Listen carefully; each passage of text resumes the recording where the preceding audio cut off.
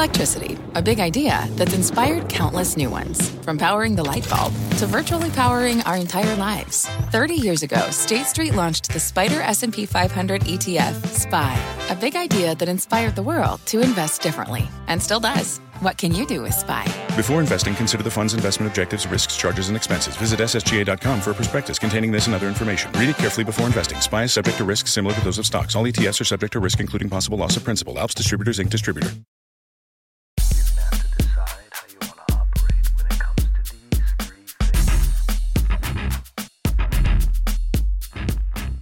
But I just wasn't happy. I was, in my late 20s, and I was running, 40-50-person department for a mid-sized company. Was making a nice salary, was home at 5, and I was totally going through a midlife crisis. Why? I was bored out of my skull. Vlad Shmunis just wasn't a great employee. Didn't like following directions and had ideas. Lots of ideas. Eventually, something had to give. So the entrepreneurial engineer took a leap, even though family members said he was nuts. So, how'd that work out? Well, today Vlad Shmunis is the founder and CEO of RingCentral, a Silicon Valley company at the intersection of communication and cloud. The company went public just under 5 years ago, and today it's worth more than $5 billion. I'm John Fort from CNBC, and you're listening to the Fort Knox Podcast, Rich Ideas and Powerful People. I do this every week, bringing you the highest achievers. We're going to learn how the very best climb to the top and pull out lessons along the way. If that sounds good to you, make this a habit. Apple's podcast app is the most popular way to tune in, but there are all kinds of ways. Mainly just go ahead and subscribe, and the internet can do the work for you. If you're a longtime Fort Knox listener, you're going to sense a pattern here with this episode. Vlad is the third CEO I've had who grew up in the former Soviet Union and eventually found his way to the U.S. There was Citrix CEO Kirill Tatarinov, Coupa CEO Rob Bernstein, and now Vlad. Their stories are all pretty different in key details, but similar in some important core ways when it comes to education, values, and please listen for this one on the episode, the family's approach to risk. Now, if you or someone you know is thinking about taking a leap to start your own thing, but you're not quite sure, listen to Vlad's story. Here's Vlad Shmunis. I did come here as a teenager at 14. And we came to San Francisco and what year? More or less never left. 74. 74. What was that like for a 14-year-old San Francisco 74? San Francisco is a different city then. It is, and it's much different from Odessa, Ukraine, where I'm from as well. What was it like? Well, it's great. I was very much wanting to leave. It's a great place to be from, Right. So, What do you remember of the Ukraine as an early teenager back during the Cold War?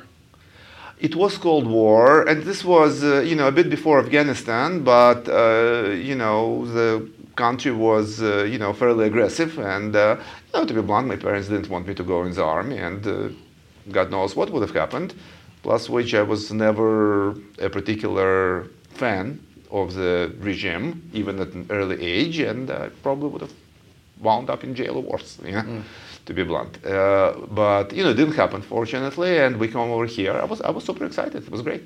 Didn't speak any English, So what do you remember from your time in the Ukraine growing up, like to contrast with San Francisco? Or U.S. in general, maybe. Yeah. Yeah, really interesting. Look, it's a different third world country, kind of by any stretch. So I'll give you some goods and some of the bads. Yeah.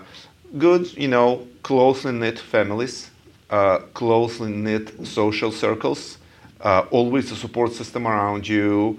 My mom working across the street by design, so she could be there for lunch and feed me as a not toddler, but whatever, as a very young person, grandma being there and all of that.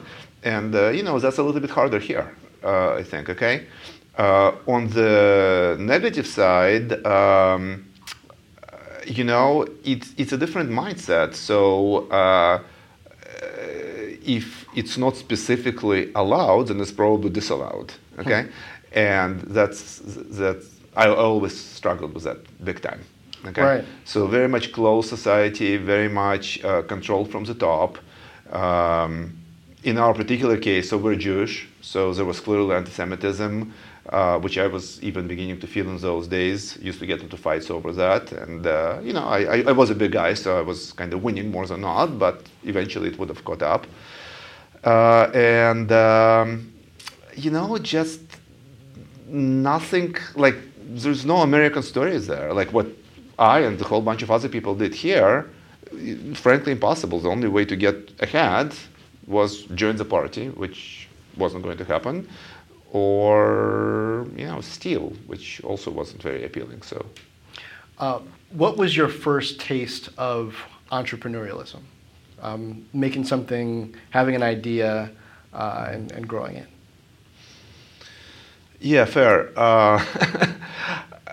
Look, at a anecdotal level, I was always somewhat entrepreneurial in nature. Sure, like even as a kid.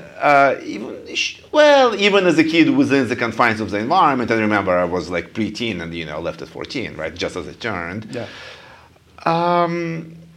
I had a number of sort of odd summer jobs here and there. I learned some lessons, from them, believe it or not.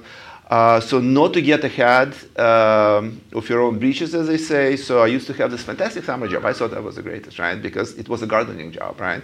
And I was like working for myself, which I always liked, and I needed to clear up this garden for this lady, which I did. And I was a relatively big guy, so I created this giant mound of like grass, and then great. And now what do I do with it? So how do I actually haul it out? Because I didn't have a car, So that kind of gives you those life lessons. Just plan ahead a little bit. But look, on a more serious level. So my background is technical. It's computer science, all right? And I actually had an early attempt. And I got out of school relatively early. I had my master's at 20, basically. Not necessarily giving credit to myself for that, just the way that kind of the system worked out. I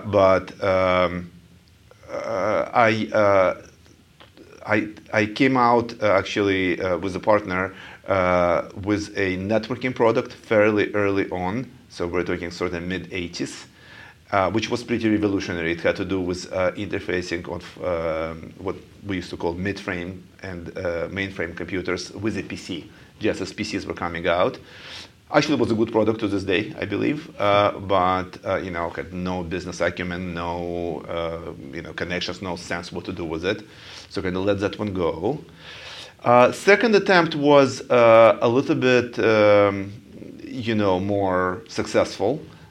Commercially, so it was a company called Ring Zero Systems, which we ended up very, very early with what used to be called the multimedia revolution with PCs. So my whole career, I very much gravitated towards personal computing as a personal aspect of it, and bells and whistles. So media and video, and voice were always of interest to me. What was your first experience with a PC? I got like one of the very first XTs, $5,000, which was a lot more than I owned at the time. Yeah. But when was that? When they came out, 83, 84, something like that. And again, I always try to do something with them, but multimedia is what really gave us sort of this really shot in the arm. So the company did fairly well. We ended up having a product which was bundled on a whole lot of PCs, like we shipped about 20 million units, pre-bundled. So the business model was kind of most successful company at the time was Microsoft, so I wanted to do what they did, which is get paid by the copy. And we kind of got there. We didn't get paid as much as Microsoft, so I needed, But I sold the company to Motorola, and right. We did pretty well with it, and then came back with the RingCentral idea. So, but before you did the entrepreneurial stuff, you already had a family, right? I got married early. If that's what you're trying to say. Yeah. So a lot of people's risk tolerance gets a lot lower once they got a family to take care of. So how did you maneuver that?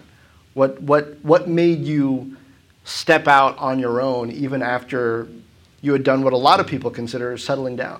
Yeah. Well, firstly, I tend to be counter-cyclical, maybe. But you know what? I just wasn't happy. And, you know, I've been married for over 30 years now, and same woman. And, you know, she's been supportive. Not that we didn't have conversations, but I just wasn't happy. I was, you know, in my late 20s, and I was running, you know, 40-50-person department for a mid-sized company. Was making nice salary, was home at 5, and I was like totally going through a midlife crisis.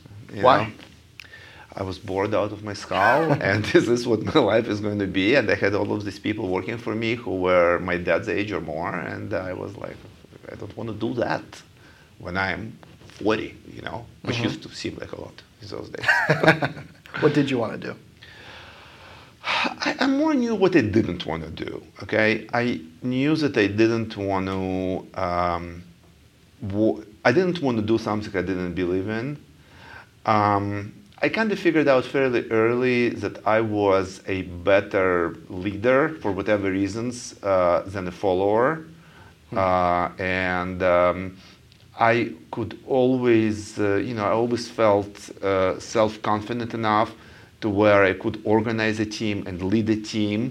And if I believed in something, you know, have them follow. I also knew that if I don't believe something, then there is no way that anybody is going to follow anyway. And I just really was at a point where I was saying to myself and to my wife is, look, like we got one life to live, and why be unhappy? Like lots of people are happy with that. Like lots of people would be delighted to like not have to work very hard, basically. But it was never the same with me. And what did she say? You're crazy. No, she said, look, you got to do what you got to do. You know, if we run out of money, you know, you go back to your gardening jobs. So yeah, but look, obviously, very, very fortunate. Right time, right place, right education.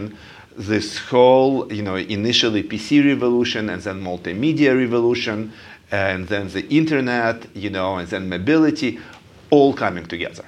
And just being able to experience this, and, you know, if you will ride that wave and, you know, leverage it, you know, only this time, and frankly, only in America. I take it once you sold Ring Zero, Yeah. you were a multimillionaire. Yeah. What was that like? Wild. You know what? No, it was very, very interesting, you know. Because back then, a few $1 million went a long way in San Francisco. Sure. Still does. Not as far, does. but yeah. It still does. Man, it was never just about the money. Money was always interesting, but my personal needs, like I'll spend all the money I have, and if I don't have any, I won't spend any. You know, when we came in, we had $400 for the whole family of 4. So that kind of, we made that last a little bit. So it wasn't like I'm not that much into toys or whatever. You know, now I'm a little bit more than, you know, I used to be. But, you know, look, I mean, it was nice. Like I was, you know, sort of vindicated in a way that, okay, you know, I didn't take the family, you know, down the drain with me. You don't have to garden. Don't have to garden. Except when you want to. I don't want to. I don't want to. No, but look, it felt good. And it, you know, obviously feels good, but it really was always more about, you know, the accomplishment. I got probably personally more kicks about making a whole bunch of other people millionaires than, you know, and again, I'm not like holier than thou, and I'm not altruistic to a point here, but it's great, you know. And even before that, when we had a company party, so this was back in the sort of early 90s, and this guy comes in and says, hey, he says, I got good news. You know, he was like full-time employee working for me. I go, like, what's the good news? He goes, I bought a house. I go, you are crazy. You're working for this company and you think you can do a house and you think it's going to, you know? But he did pretty well, this guy, you know? So yeah, I mean, so that's the thing is, you know, you make customers happy, you make your employees happy, your wife happy, you know? Yeah, that helps. That but helps. One of the things that you can do with money is call more of your own shots without having to ask permission. So after you sold Ring Zero, you got to work again, right? Very so quickly. What about that aspect of it? Having the capital to move more quickly and to make your ideas into reality, and plus having the track record of being able to say to people who you want to, bring into your project, hey, look what I did before, I'm ready to do it again. But it's kind of interesting. I keep thinking about this. What it gave me was so much the ability to move quicker. It gave me more staying power. Because if anything, with Ring Central, it wasn't very, very quick at all. We got first institutional funding, good 6 years after the company was founded. Okay, so it was founded in what, 1999? Well, yeah, actually, we incorporated in '99, and actually even 7 years, and got funded in 6. So what my first money gave me the ability to do was to survive, those 6 years. Okay, and and it's kind of interesting because I didn't have any outside investors in the first company, so I kind of wasn't part of the scene. I didn't know people, I also wasn't too sure that I even want to have outside money in because the first company kind of worked out. But what happened was that we had the idea, and in spite of our best efforts, to the contrary, and I say ours because some of the people followed me from the first company to here. Yeah. But in spite of our best efforts, we would get more customers that would leave. And it finally sort of just dawned on me that this could be really, really, really big. I always knew it could be a nice company, but I already had a nice company before, But this could be, multi-hundreds of million. We're 500 million now. I had no idea what it meant back then, Yeah. But we're well on our way to $1 billion, in a $50 billion market, call it. So it's a huge opportunity, okay? So I wasn't too clear on those numbers. I just knew it could be really, really big. And eventually I knew, I realized we needed to get, outside capital in. We got really good investors. We got Sequoia Capital. We got Khosla Ventures, Vinod Khosla, long-term Klein Perkins partner there. So really, really, really good there. But we had some thin years as well. Yeah. So right around the mid to late 2000s is when Cisco started pushing into unified communications, which is another name for the space that you're in. Microsoft was getting in there. I mean, is that part of the reason why you took investment, or did you take investment before that? Because you're getting the big names in tech starting to pay attention to the Office phone then. I took investment when I was reasonably sure that I would not lose people money, to be blunt. Okay, Cisco is interesting because one of their moves in UC was to invest in us. So Cisco actually was an early investor. There were not Series A, there were Series C, but that was fairly close to Series A.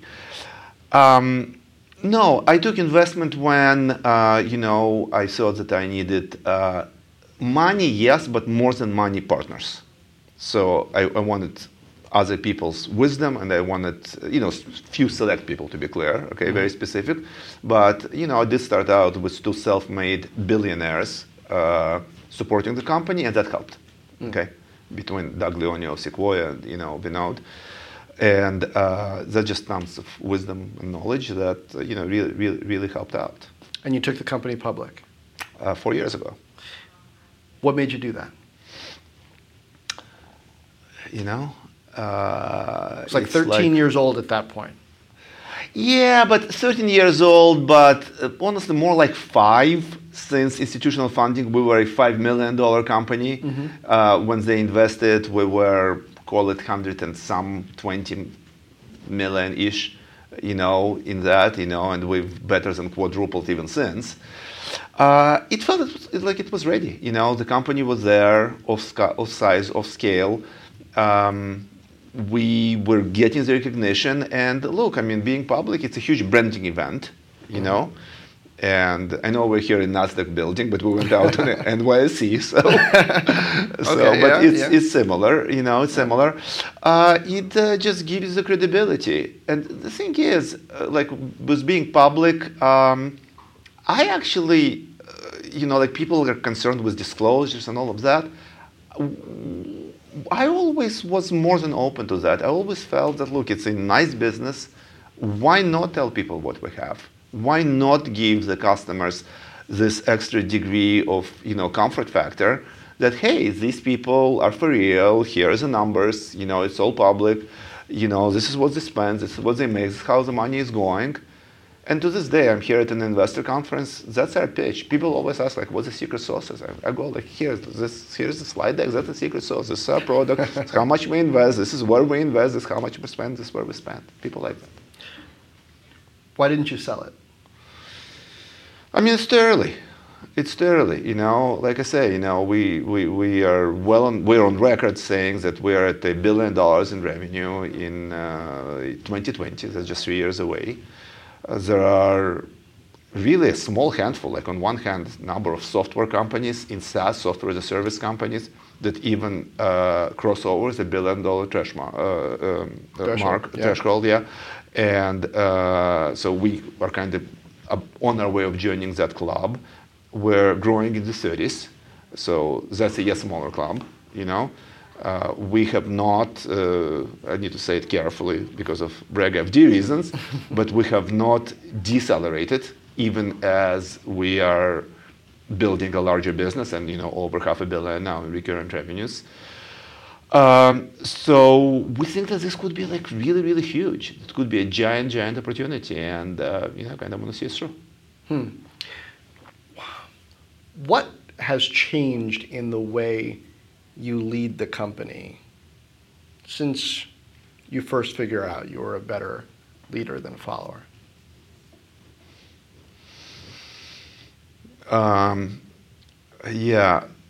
What has changed? Well, many things have changed. I like to think that the core remains the same. So let's start with what hasn't changed. Entrepreneurial culture. I mean, that's... What about you? Me personally. What's changed about you? Well, I got way younger. You know what? I honestly don't know that much has changed. Look, I'm a much more experienced, seasoned executive, obviously, than I was, 15 years ago or 20 or 30 years ago, right? Sure. I obviously know a lot more. I know more people. I've been in situations, just things you gain with experience, I think, and just nature of the beast is, as a, what do they call it, serial entrepreneur. So I started out 3 companies from scratch, literally from scratch, 3 times over. Yeah. And what you need to do in those cases is, from scratch means that you're there shoveling dirt yourself a lot, And okay, yes, granted, second, third time around, I had a small team around me, but again, we're talking single digits here. So you get to do a lot yourself. You don't have an opportunity to delegate, and there is no one to delegate to anyway, okay? So that's changed. So I delegate a lot, all right? And if initially I used to do things, and then I would delegate to people to do things, and now delegate to people to hire people to delegate to, and so forth. So it builds, the structures. But what hasn't changed is, look, I still think it's you still need to have a vision. You need to be, stay human to the extent possible. Yeah. So people need to want to follow you, like you said, San Francisco a few times. And there is this thing about San Francisco, that people have options. They have choices. And we got our friends from, Facebook and Google and, pretty much every other tech company there in the Valley competing for talent. So how do you compete? How do you survive? So you know what? You make it nice for people. So how do you do that? Well, I got some kind of old world tricks up my sleeve. So my first, Ring Zero. So one of the early employees was my mom, who passed since. I'm sorry. But she was a big part of it, and one of her contributions was she used to cook lunches for people, So that was the thing. But we were a small company, So again, sounds a little corny, but you know what? One of the first things we did when we could afford is we have a very nice gourmet kitchen now. And we make sure that people are comfortable at work. Probably for companies of our size, it's relatively rare even still. But those are kind of things money can buy is, work environment, food, parking, valet, all of those things, Things money can't buy, this may be where I come in and where I try to get my team to align, is the passion, the vision of it. Hey, we're here not to just make the paycheck, because you know what, there are many other people that will pay you more money, okay? Because they have more money, frankly, But we are here to change the world for the better. We're here to maybe enable a doctor, get that phone call when that doctor is not at his office or her office, But, if a patient needs to get through to a doctor, RingCentral can do that without doctor having to publish, their personal phone number, which most of them do not want to do. This is just one example. Or when they have this live example, real case, we have a customer, which is a financial institution, okay? And this one guy says, you know what? Like we were having a meeting like this, and he was saying, you know what? My wife loves you, And I go, really? Like, what?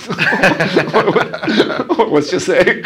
She goes, no. He goes, no. Why she loves you? He says, is we can now go to a restaurant together, because he says, I used to not be able to leave my office because people were, just onboarding and managing all of these employees, and I always needed to run back to the office to type stuff up, or at least have my laptop around. Now I can be at a nice restaurant and I can administer whatever, they have a few hundred people, everything from my mobile device. Thank you, RingCentral, for that.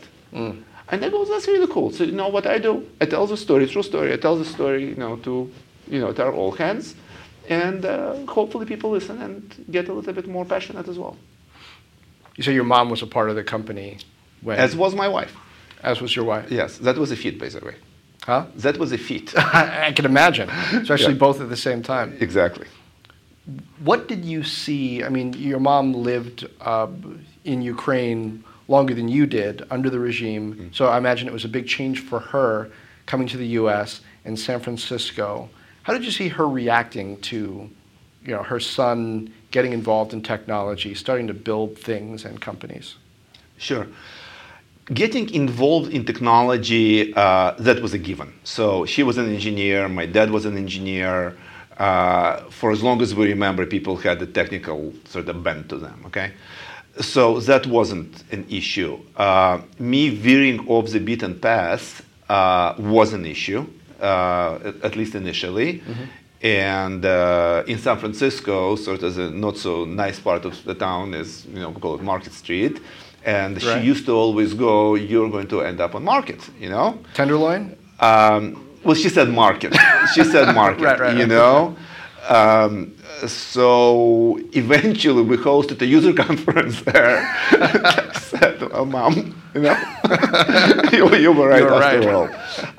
Look, there were absolute trepidations. It's not, so coming from that side of the world, and both my parents were not entrepreneurial at all, so I don't know where I got this, but they still look like them. So, so I don't know, genes are funny.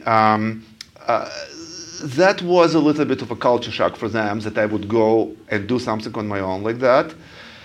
But you know what? They loved me, and my mother in particular. She was doing okay here, and she was married, whatever, But the minute I could afford her, she went to work for me, So she was extremely supportive in every way, and that meant a lot. So I guess her outlook on business and what it could do on starting things changed once she saw you do it and not end up on Market Street, except with a conference. In that particular way. I'm sure it did. And look, my outlook changed too. Who knew? Like, we just come from this background to where nobody made money, like I say, without kind of either leeching onto the system or stealing. Back then, I'm not saying it's the way there now.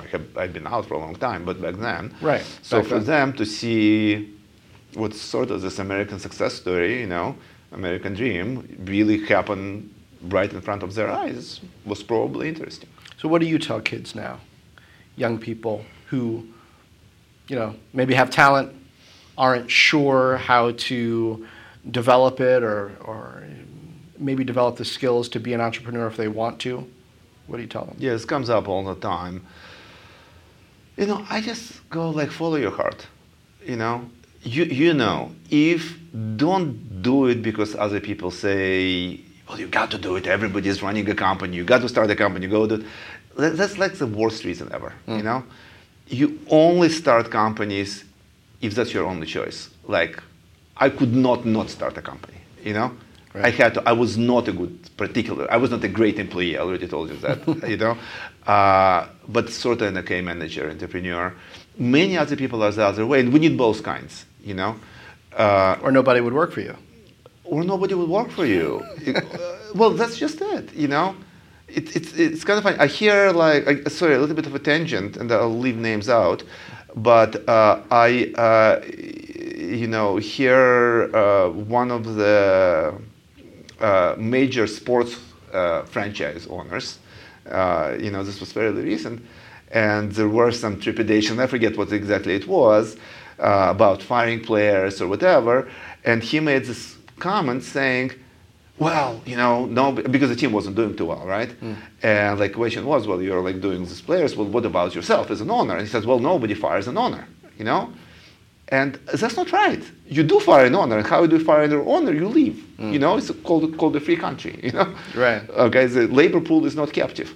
So so you have to have that belief that people will follow you, and better have your ear to the ground too. So, for example, everybody is measuring, CSAT, customer satisfaction, right? We measure, and we're not unique, but we measure ESAT, employee satisfaction. And you know what? It's not always great. And when it's not great, okay, let's understand what bothers them. Sometimes it's endearingly trivial, like they're complaining of flavors of yogurt that we're serving. So that's an easy one I can do. Sometimes it's more than that. Sometimes it's about, hey, we need a childcare room. And you know what? I'm out of space in my office building. I physically can't. So what do I do? So now I'm scratching my head. Okay, I need to do an office building like that.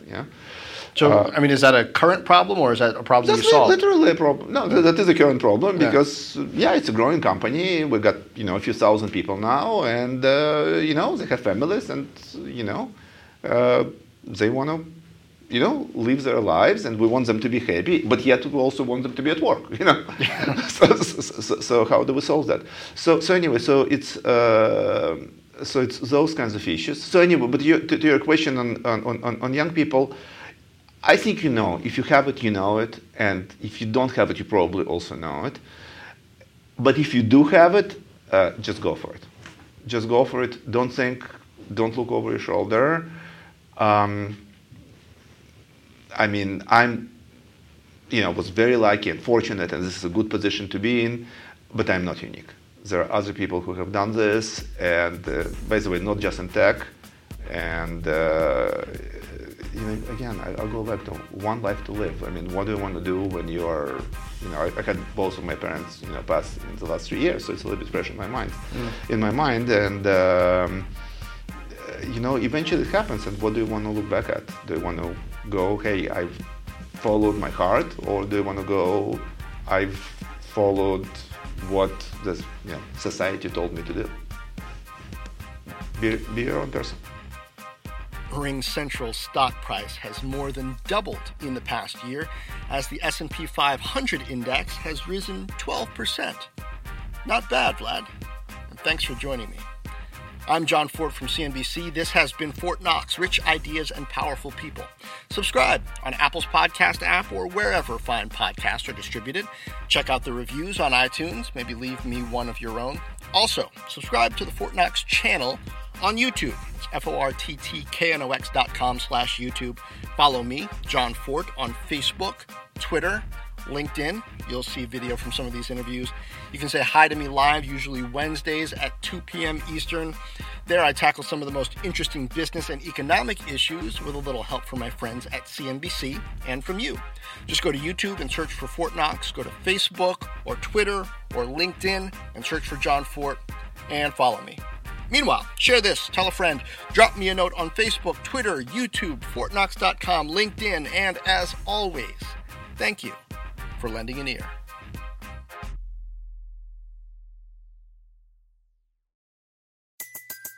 Everybody in your crew identifies as either Big Mac Burger, McNuggets, or McCrispy Sandwich. But you're the Filet-O-Fish Sandwich all day. That crispy fish, that savory tartar sauce, that melty cheese, that pillowy bun. Yeah, you get it. Every time. And if you love the Filet-O-Fish, right now you can catch two of the classics you love for just $6. Limited time only. Price and participation may vary. Cannot be combined with any other offer. Single item at regular price. Ba-da-ba-ba-ba.